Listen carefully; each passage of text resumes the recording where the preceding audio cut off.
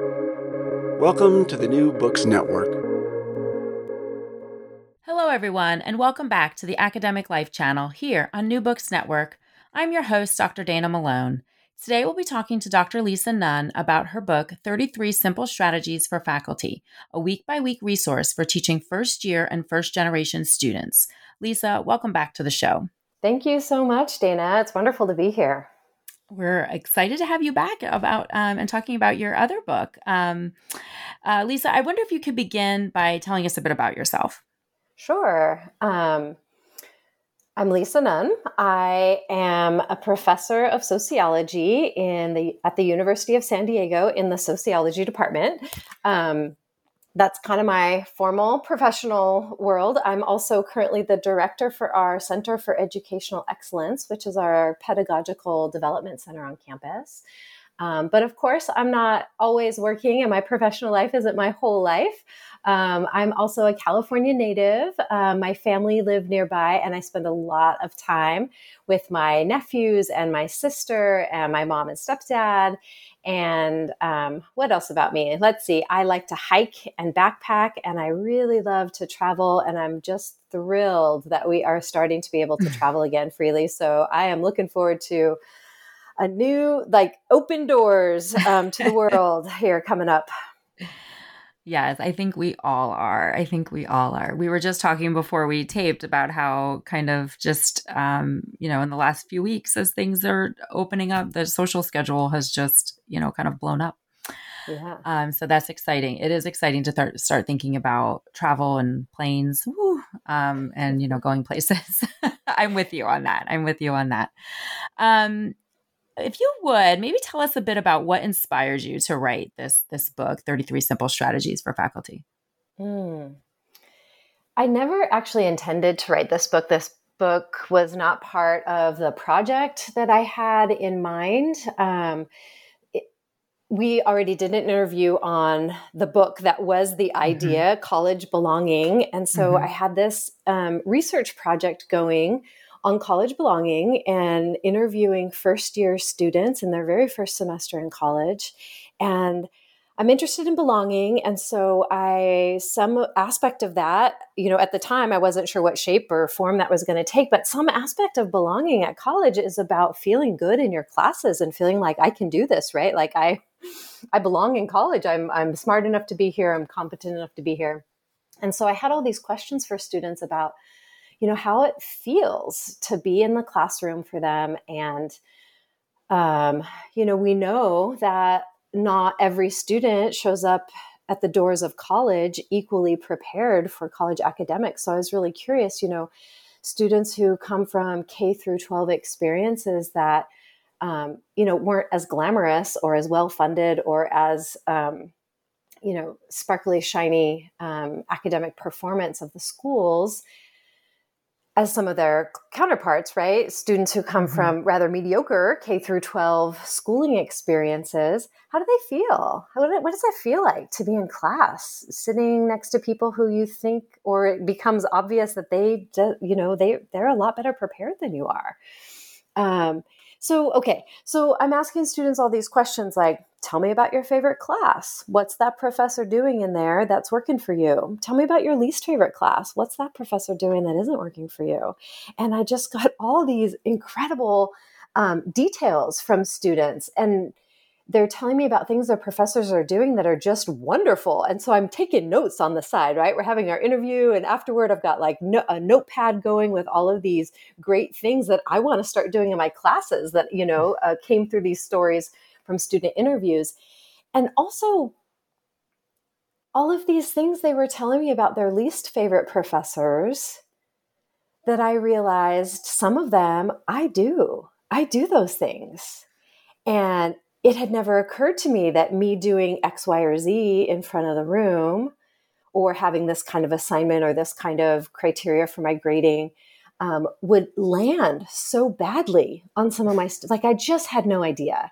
And so I also was keeping a running list of things to never do again. And I I found that really useful. And I, shared it with some of my colleagues. And we have a special program for first-year students on my campus. And they asked me to put together like a weekly email blast, like, okay, give us a tip each week.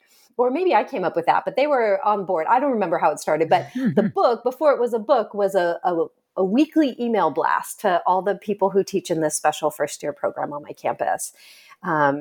And I wasn't going to do anything more with it than that, actually. But a friend of mine from graduate school, we did a writing retreat together, Stephanie Chan over at Biola.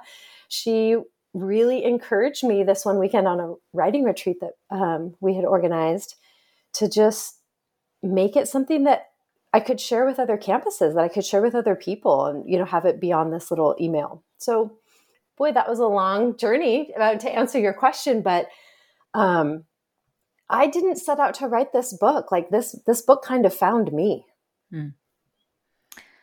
Well, I think that's great. And I love, you do talk about that in the introduction, and I love the origins of this book because of that it started as, just as simple do's and don'ts from the rich narratives you were getting from your interviews from students, directly from students. And it's just so listeners know, and hopefully they will pick up the book. It's a small book. It's not really overwhelming at all. And there's a nice introduction, and then a week, like, week by week, I think 16 maybe weeks, 15 weeks. And 15, and yeah. each chapter has quotes from students that relate to the strategy that Lisa lays out, and then the rationale for the strategy. So it's very readable.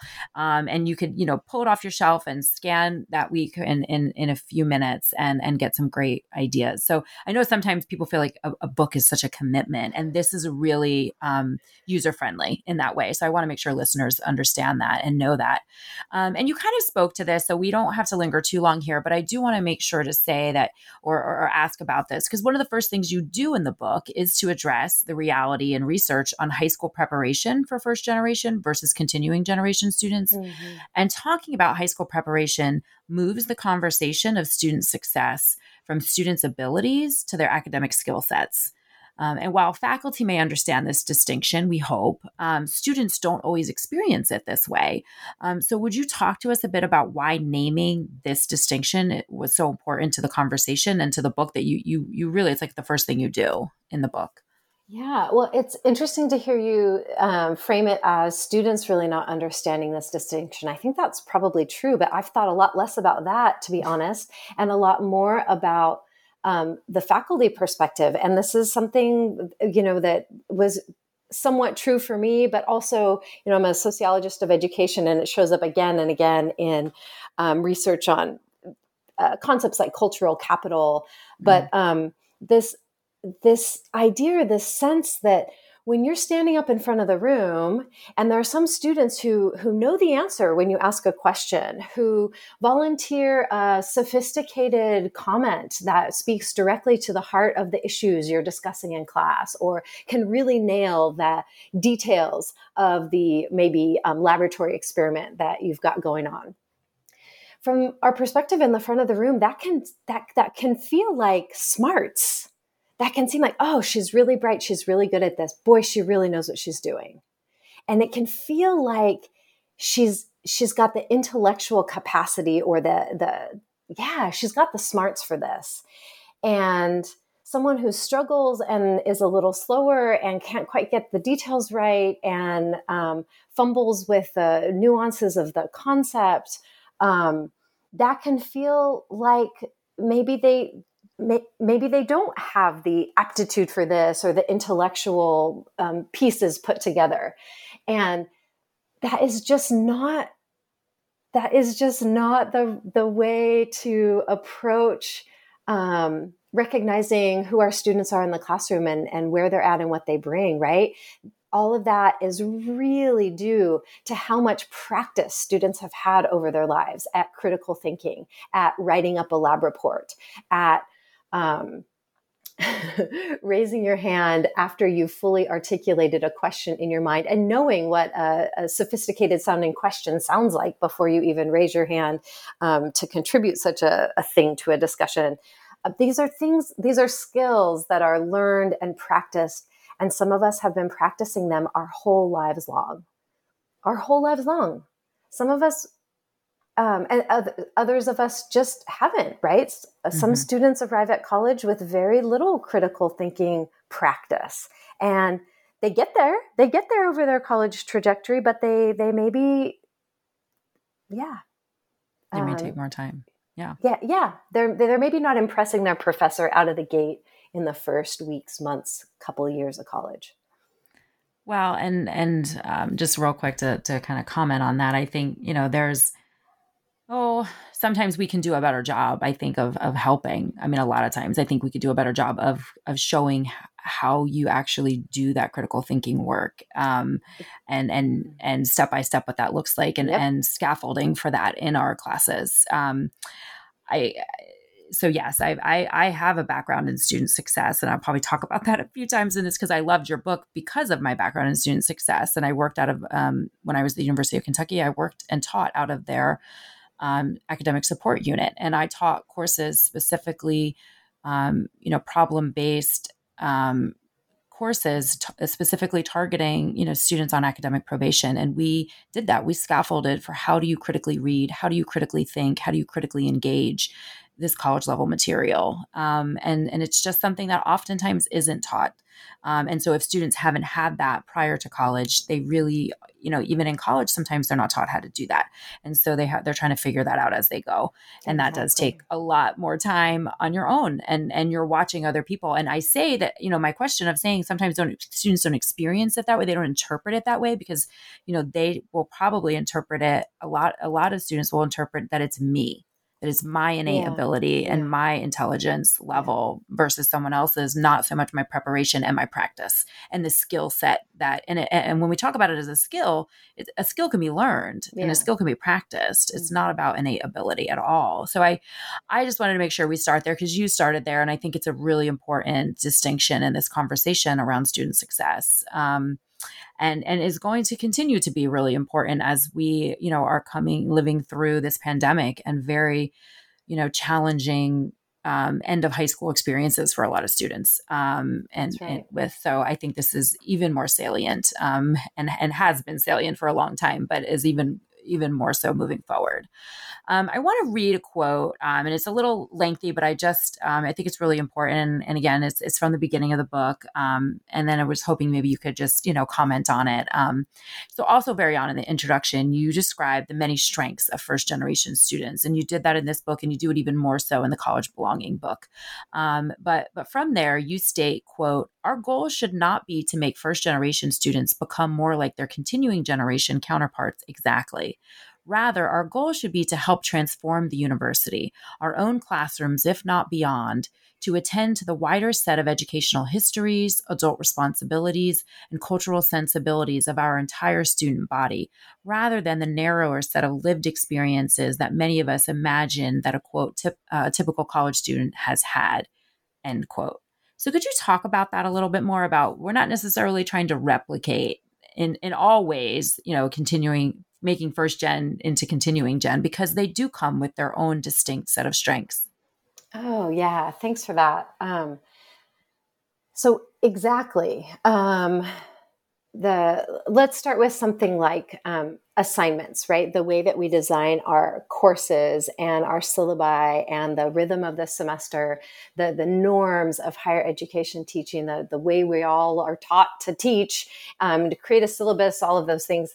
Let's just talk about one example. So due dates, right? I have an assignment. It's due on this particular day at this particular hour. If it's not turned in by that time, it's late. And it's a little bit up to the professor about how organized organized, that was a judgmental way to say that, how far in advance to give the assignment prompt to the students, how detailed that assignment prompt or instructions should be, right? All of that's based on the professor's ideas about what they want to do. Also, like what the grading criteria, all of these things, right? So if I'm a student who does not fit this typical mold, so what I'm driving at here is everything that we do, including down to like this one detail of an assignment due date, is based on a set of assumptions about who our students are and what their lives are like. And those assumptions are really in much of higher ed, not all of higher ed, but much of higher ed, they're really based on this idea of the traditional student. This is a young person without a lot of commitments, like domestic commitments of their own, right? In fact, we encourage them to live on campus in dormitories where they have no domestic commitments other than getting along with a roommate. And it's this person who is free from work obligations, who is free from economic stress. And as my continuing generation students in my research study describe it, they say things like, my only job right now is to focus on school. School is my job right now. My parents keep telling me that the thing I need to do is to focus on school, right? And they're free as much as possible from all other demands on them. So if I'm a person who is working 2, maybe 3 part-time jobs in order to make ends meet, who has a deep, committed relationship with my family that includes obligations to maybe it's my job to pick up my cousin from after school care 3 days a week. And I need to do that, right? It doesn't matter that I'm in college and I got my own college thing going on. I'm still living up to and honoring family obligations and commitments that are very meaningful to me. I'm also working for money because I'm not free from economic concerns. And something like a due date that is so solid and fixed and has to be turned in by this one, like there's no flex, that does not, these rigid due dates, right, for an example, are not designed with assumptions about me as a student in mind. And these are things that we could change, right? I can have an assignment and I could have a series of days and you could pick the day that it's due. Or I don't know, right? We could be creative. But I hope that that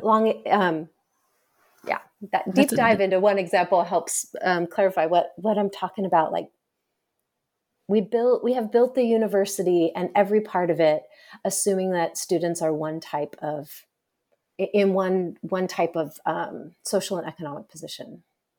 Yes. And undergrad, especially. I teach in a graduate program and an online graduate program. And I very much am aware that my students, and I just wrapped up and I had students, that they have those domestic responsibilities. They are, sometimes coming back for second careers or whatever. Mm-hmm. So, for the gamut from a mother of 2, school-aged kids who are trying to remote learn and she's working, to a woman who's taking care of her 95-year-old mother, a caregiver, full-time caregiver to a 95-year-old. And so, I feel like sometimes, depending on the structure of the program or the level, we might be a bit more forgiving, but for traditional undergrad, a lot of times, like you said, we kind of have this typical college student idea in mind. And the flexibility isn't always there, or the understanding. And what does that mean in terms of what does giving one day or a day or two option, that doesn't reflect their level of understanding, but it helps them be able to demonstrate their level of understanding more. So that's a great example. Thank you. I wanted to highlight too, one of the strategies that you offer. It's strategy 8 that I really liked, because as I mentioned, that I have worked with students who are in academic jeopardy, and lots of I've worked with programs specifically designed for first gen students. And so this book really resonated with me. And so this strategy in particular, strategy 8, is the mini midterm in week 2. I loved this strategy because of all this work that I have done with students. And I know sometimes how we know how that goes, and you name it very clearly in the book that, a lot of times it's not till midterm that students really understand, what the test experience is like. And then if they have 2 weeks after the actual midterm to get their grade back, you are 8 to 10 weeks into that semester. And there's not a whole lot sometimes that can be salvaged. And so this strategy and so many others in the book, I feel like we're spot on in terms of of really practical ideas for addressing some of these challenges for students. And some of these are not just first gen student challenges. These can definitely be continuing gen as well.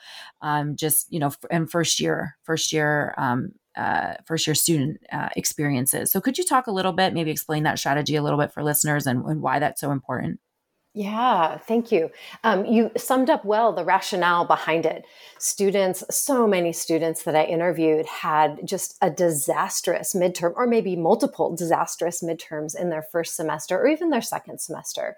Um, and exactly as you said, it wasn't until they got that F or that D back, which is heartbreaking and emotionally traumatic.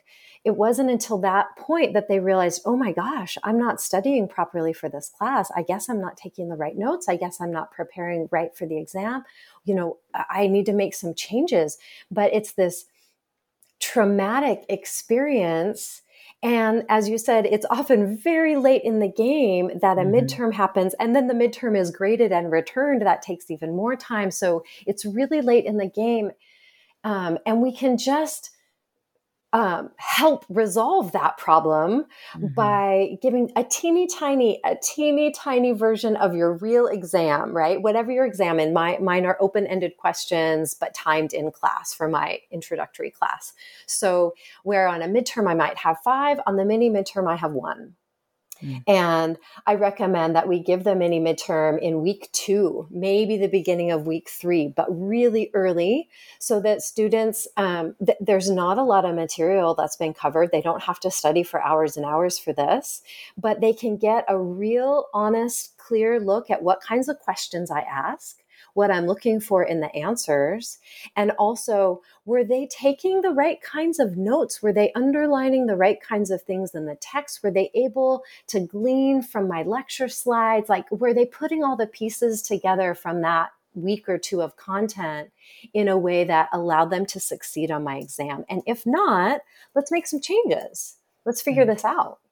And students have expressed so much gratitude for the mini midterm. I mean, I had never done that before. It was listening to students in my interviews talk about their disastrous, heartbreaking. I mean, so many students break down in tears talking about this terrible F or D, or for some students, even a C. But heartbreaking moments for them.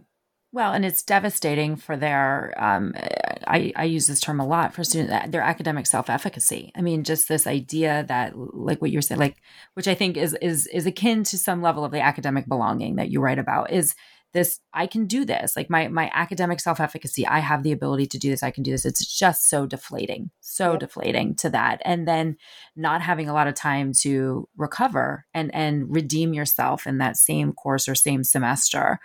And so that's why I love that. I think that's such a great strategy to mitigate this very common reality for both first gen. I mean, just for first year students in general. And honestly, I'd say going through, because one of the things we do each semester, right? I learned this, or I figured this out in college, is the first exam was always the hardest because you're figuring out how this professor gives exams and what they're looking for and what they're, especially if it's not very clearly stated. And you do that every semester or every time you have a new professor. So that's not just a first year student thing, that's, continuing. So if every professor did that, then that would really help, help students get acclimated to the course, to your style of teaching, to what you're looking for, that sort of thing. And I think it's just a great strategy. I wanted to talk also about strategy 6 that you talked about start practicing new habits of speech.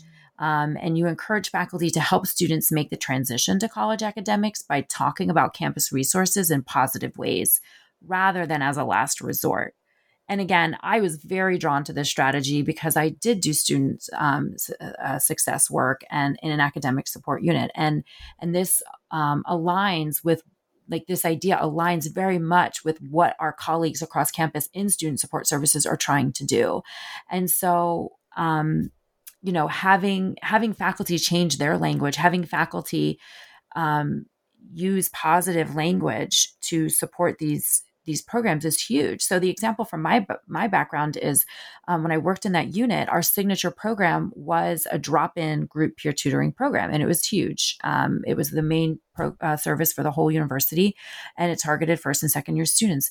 And we used to tell students all the time out of our unit, come often and come early, come early, come often, we would say, because we knew that students who used that service had higher GPAs than those who didn't, based on our data. And that was across the academic spectrum. So students who were already A students were even stronger students after using that service. And students who were C's and D students were stronger students. So it didn't just serve students who were struggling. It served all students well. And that was based on the data at that particular university at that time. But I'm going to make a leap and say, if you have a strong support service like that, that would be true for most institutions. So I appreciate that you address the ways that faculty can support both the student in doing that and also our colleagues across campus who are working in student support services, just by changing our language, just by changing the way that we talk about these things, and encouraging everyone to use them, that this is what successful students do. They partake of these free services that are available. And it's not just if you're struggling or failing or, trying to eliminate that stigma attached to student support services sometimes. Have you found that these strategies have helped build bridges with your colleagues across campus? Yeah, I think so. I mean, I can't say that my strategies were the impulse behind some of the connections that have been built in recent years, but it's definitely I hope that it's part of the conversation. So for example, we have a student support services, the SSS TRIO program on campus. And the last few years, they've been inviting faculty to hold one of their office hours in the SSS lounge. And that's been I did it. It's a really fun example of how some of these partnerships and collaborations with colleagues across campus can happen with faculty. But I really appreciate you pointing out this shift in language piece, because I'm not sure that faculty are always, myself included, always aware of just the way that we phrase something can make a big difference in how students receive it. But also throughout the book, the heart of many of these strategies is to communicate a clear sense to our students that we care about their success. We're in their corner. We haven't given up on them, right? Mm-hmm. We believe in them. They've got what it takes. Now, not everyone is going to pass the class. Not everyone is going to get an A for sure. But to just communicate the sense that I believe in you, I guess. I'm rooting for you, yeah, right? I'm rooting for you. Yeah. And you pointed to a really easy way to do that. It's to not say, hey, come see me in office hours if you have any questions. Not say, there's a tutoring center, right down the hall here if you need help. That's not but to say instead, why don't you come into my office hour and just sit there and do your homework, or do it in the hall right outside. And then I'm right there. I'm right there if you have a question. Go in the tutoring, like maybe you don't know if you have questions, just take your homework in there. Take your homework into the tutoring center, do it in there. And then all you have to do is raise your hand if you've got a question or a stumbling block that you could use a little help with. Exactly. So I wanted to kind of, in the next few questions, I wanted to highlight a couple strategies. One from the beginning of a term, and then middle and towards the end. So your strategy for week 1 is to introduce yourself, which we all know to do, right? We all know to do that. But your twist is not to introduce your professional self. You suggest introducing yourself as a person to your students. Can you talk a bit more about that strategy and why that's an effective strategy? Yeah. And can I tell you that this is something that I did very poorly and awkwardly before this research project, that hearing students talk about this stuff changed my ways. So yes, I used to very awkwardly introduce myself and what I researched. And, I had this little awkward professional bio that I would give at the start of class. And then I would just move on into the content, because that's where I felt more, I don't know, at ease or confident, or I don't know what it was that was making me so awkward. But what I learned from these interviews, and what's driving several of the strategies, including this one, number 1, is that students told me over and over again in different kinds of ways how much they appreciate it when a professor bothers to share a detail or two about their lives with them, or with the whole class, or, maybe with them one-on-one in a office hour or hallway conversation. But how meaningful it is to feel like the professor isn't too busy for them, isn't too important for them, isn't too, have other things going on.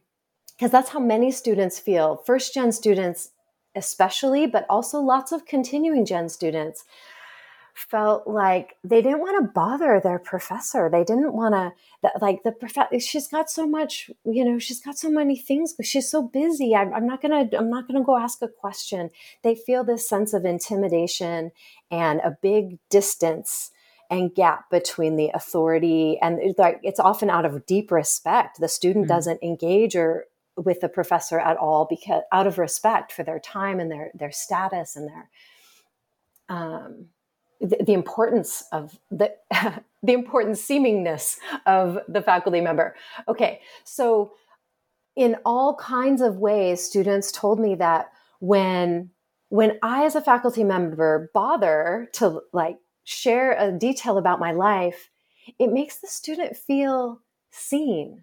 It makes the student feel, so it's all about belonging, right? It makes them feel like, wow, I'm an important enough person for her to share something with. And they love it when we do it in class.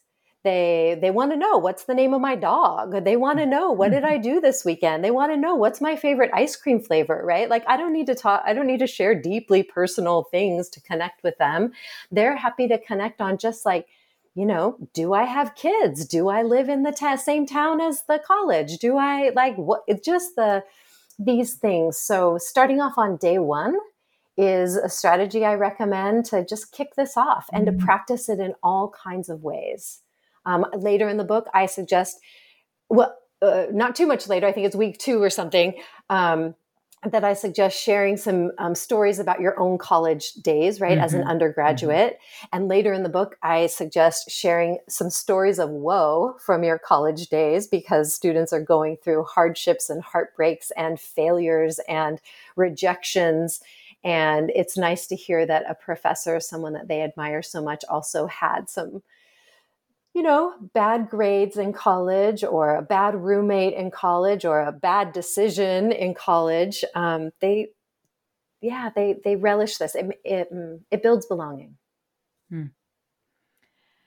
Thank you. And so to kind of speed up into week 8, your suggestion is to collect mid-semester feedback with KQS cards, as you call them. Can you sort of elaborate on what that is and what those cards are and how you use those? Yeah, KQS. So I didn't invent this. I learned it from off the internet, and I use, as recommended by this wonderful internet source, I use index cards when we were in person, because they're small. There's not a lot of real estate. Students really have to, decide what they want to focus on to give you feedback on. But the K is for keep. So I ask them to tell me one thing that they want me to keep doing, and then the Q is for quit. So one thing they want me to quit doing, and the S is for start. One thing they want me to start doing. So I hand out these cards. I put KQS up on the board. I give them a few minutes. It's anonymous. I collect them back. Now, I have to be willing to actually make some changes if enough students suggest the same kind of thing. But also I'm in control of whether or not it's pedagogically sound to make some of the changes that they recommend, which is not always true, all of that. But the point of collecting mid-semester feedback is partly so that I can improve my class, to better meet the needs of my students, to better fit with, to hear about things that I just might not know are problems or struggle points for them. And also to hear about things that they really love, so I can be sure not to squeeze those things out if I feel short on time toward the end of the semester. So it's to improve the class, of course. But what it also does is it shows students that I don't think I'm perfect. I don't think this class is perfect, and I'm willing to make some changes to improve it. And that's exactly the same thing that we're asking students to do. We're demanding that they do every time we give them back a graded assignment or a test. We're saying, here's what you did well, here's what you did wrong, work on it. Or maybe disastrous grade, right? You're doing a lot of things wrong. You better make some real changes to be able to pass this class. And to just reciprocate that one day, one for 5 minutes in the middle of the semester somewhere, but then of course to come back with the results and share out the results from the KQSs and to share out whatever small or big changes you're willing to make. Well, I also loved this strategy because, and I think you do talk about this in the book, is that, we, as faculty, we get we get those end of, our course evaluations, of course, but that only benefits the next term, the next group of students.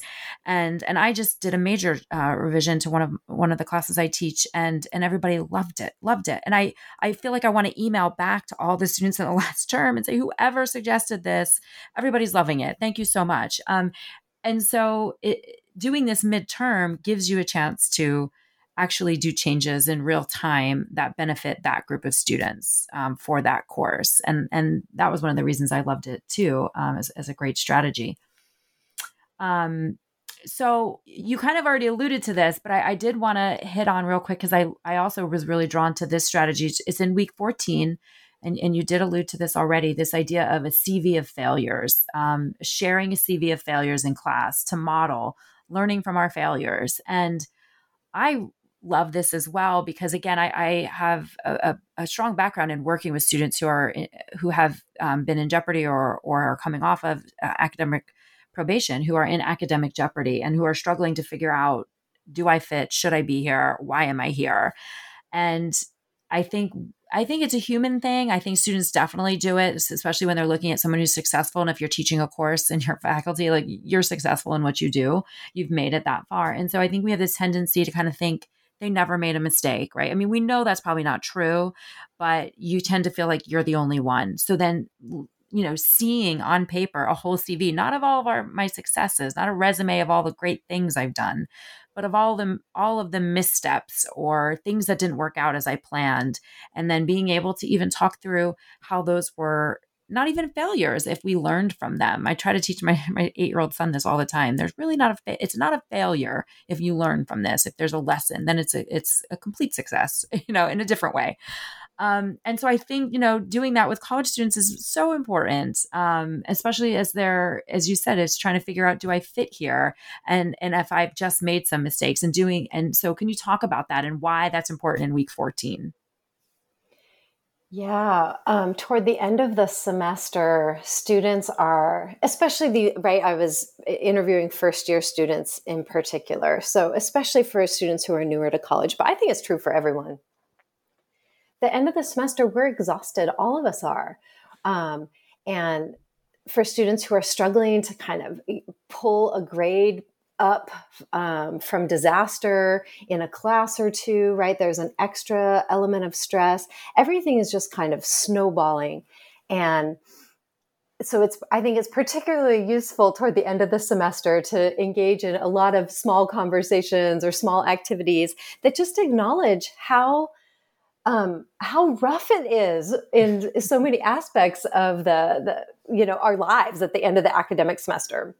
And the CV of failure. So I think it's a good time toward the end, because it's also a morale booster moving into finals, right? To get a little boost of encouragement and energy moving into finals. But it's bigger, right? It's not just about this one class. Just like you were saying, it's this bigger life picture of us as faculty members normalizing failures, normalizing the struggle. Exactly like you were saying, students feel like they're the only one, that it's so lonely to be struggling. It's such a lonely place to be. And to hear or to read your own faculty members' big, long list of things that did not go their way. And to see, look, she made it. Look at her, she ended up successful in life despite all of these things. It's very validating. But I also want to say one more thing about this activity. When I was first doing those weekly email blasts to my own campus, this idea was there, right? At this same time in the semester, a CV of failures, but the examples that I gave were all for examples from online, right? I didn't invent this idea. It's out there. It's a wonderful, well-established idea, the CV of failures. I was not brave enough to write my own. And a colleague of mine, his name's Drew Talley, he's wonderful. He sent me an email with the CV of failures he wrote about himself that he shared with his students, and he thought that I might get a kick out of it. So he shared his with me. And I just laughed at myself. I thought, if Drew Talley can write this up so easily and be so light about it that he's sharing it around, I can write one of my own. And I wrote one, and I was not brave enough to share it with my students. It took through this process of deciding that I would try to publish all these things into this book. And I had to give myself a pep talk to be able to say, okay, you're going to put your own example in that book. You're not going to put a bunch of links to other people's stuff. And so I'm just sharing this story because none of this book came from a place of me feeling like, oh, I know how people should be teaching their classes and I'm good at this. I should share my wisdom with other people about how to be an excellent relationship builder with students. No, I wrote this book with a great deal of humility because I was not doing these things well. And the conversations with students and these interviews helped me learn what I could do better. And the CV of failures was a challenge for me, but it's in there and everyone can read it. It is. It is. And it's brave. It's very counterintuitive to how we are trained our entire lives. So in fairness, it is probably not just you. It is very counterintuitive to, how we are, especially in the academy, I feel like. So, but I really appreciated it. And I loved that it was yours. When I read that, I was like, oh, this is hers. This is great. And again, that we, model for students what we're talking about, that we can live it and model it. We have just a few minutes left for a couple other questions. So I know from doing student success work myself that sometimes there can be pushback from faculty who feel it's not their job to teach students how to study or how to spend their class time on success oriented strategies, right? I know that perspective is out there. Have you received any feedback along those lines or pushback like that? And what is your response to that kind of a mindset? What would you say to that kind of a mindset? Yeah, I sure have received that. I must say, on my own campus more than anywhere else. And that's probably just because, I'm a known entity there. And so people might feel more comfortable. I don't know. Mm-hmm. When I'm invited to other campuses, the folks who come to the workshop or the talk almost never challenge me in this way. But that's okay. Maybe they're being polite to the guest. Well, it's also self-selection, probably. I think that has something to do with it. So what's my response? My response is, okay. I mean, if you're sure that building relationships is absolutely outside your job description, this might not be very helpful, but I don't know where to go with that. Mm. But it is. Part of teaching is the part where you have students that you are reaching with your knowledge and with the skills building that you're trying to create for them. And to me, I relationships with students is just part and parcel. Now, we don't have to be best friends. That's not where I'm going with this. But if we can think about our students in the same way that we think about people in our family or in our neighborhood that we care about, and just, what am I trying to say? Just recognize that a little bit of encouragement, 2 minutes sort of lingering around the classroom at the end, looking available so that someone might, feel brave enough to come up and ask us a question. Those kinds of small things build a sense of confidence and safety and encouragement for students in ways that I think it is part of our job. Well, I love that I asked you about student, like when you get pushback on student success, like success oriented strategies, and you went right to relationship building because it's one and the same in a lot of ways. And I love that because I think students are more receptive to hear and to like take a deep breath and sink into their seat a little bit more comfortably when they feel comfortable in that classroom and in that space. They can kind of relax and ease into the learning. And that comes out of feeling connected and that you belong and in relationship. And so those two pieces of being success, intentionally focusing on student success and strategies to do that, and the relationship building are intricately connected. And so I kind of love that you went the relationship route, and I agree. So thank you for that.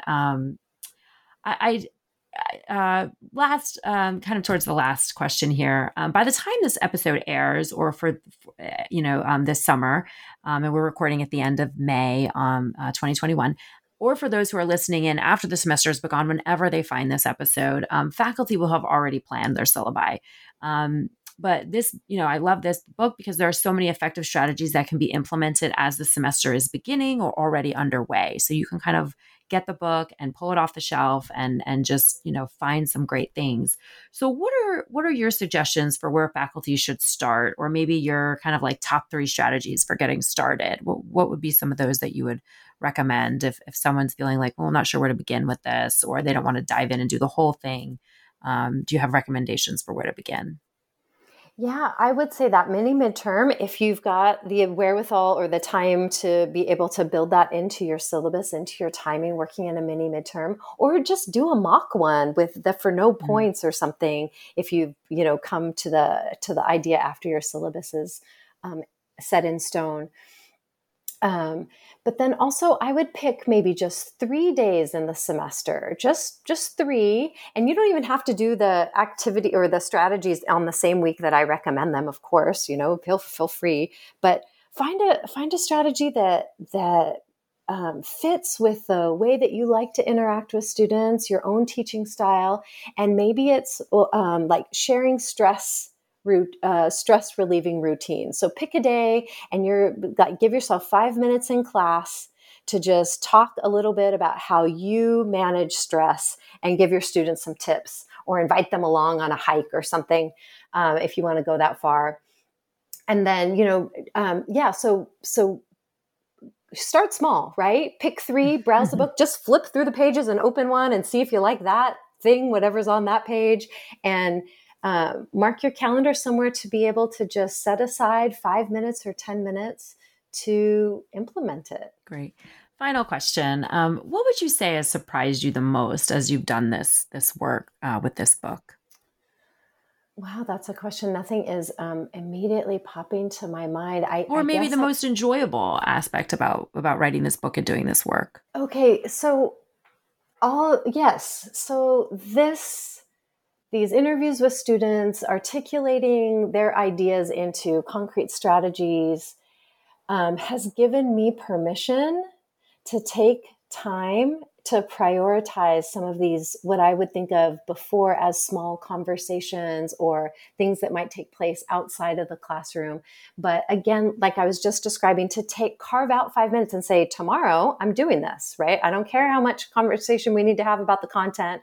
I'm taking 5, maybe 10 minutes to just prioritize this. And it's really given me, again, permission to prioritize thinking about my students, doing a little connecting with them in the class, not waiting for office hours, not waiting to bump into them in the halls. I think I struggled before to really be able to say, this is important enough to quote unquote take away from class time, because now I fully recognize it is not taking away from class time. It is allowing students to feel good in a way that allows them to really be present for the lecture, the discussion, the activity, the tasks in class. It allows them to really be open and like learn and absorb more. It's absolutely not a zero-sum game with the minutes of class time and whether we devote them to me lecturing or having discussions like these. Great. Thank you so much, Lisa. Thank you for being on the show again and for sharing with us about this book. It's been great having you. Thank you. I'm just delighted that this work has resonated with you and with other folks who may be hearing about it for the first time. I hope it resonates with them too. Thank you. Thank you. We've been talking with Lisa Nunn about her new book, 33 Simple Strategies for Faculty, a week-by-week resource for teaching first-year and first-generation students. I'm Dr. Dana Malone. This is The Academic Life, and you've been listening to New Books Network. Please join us again.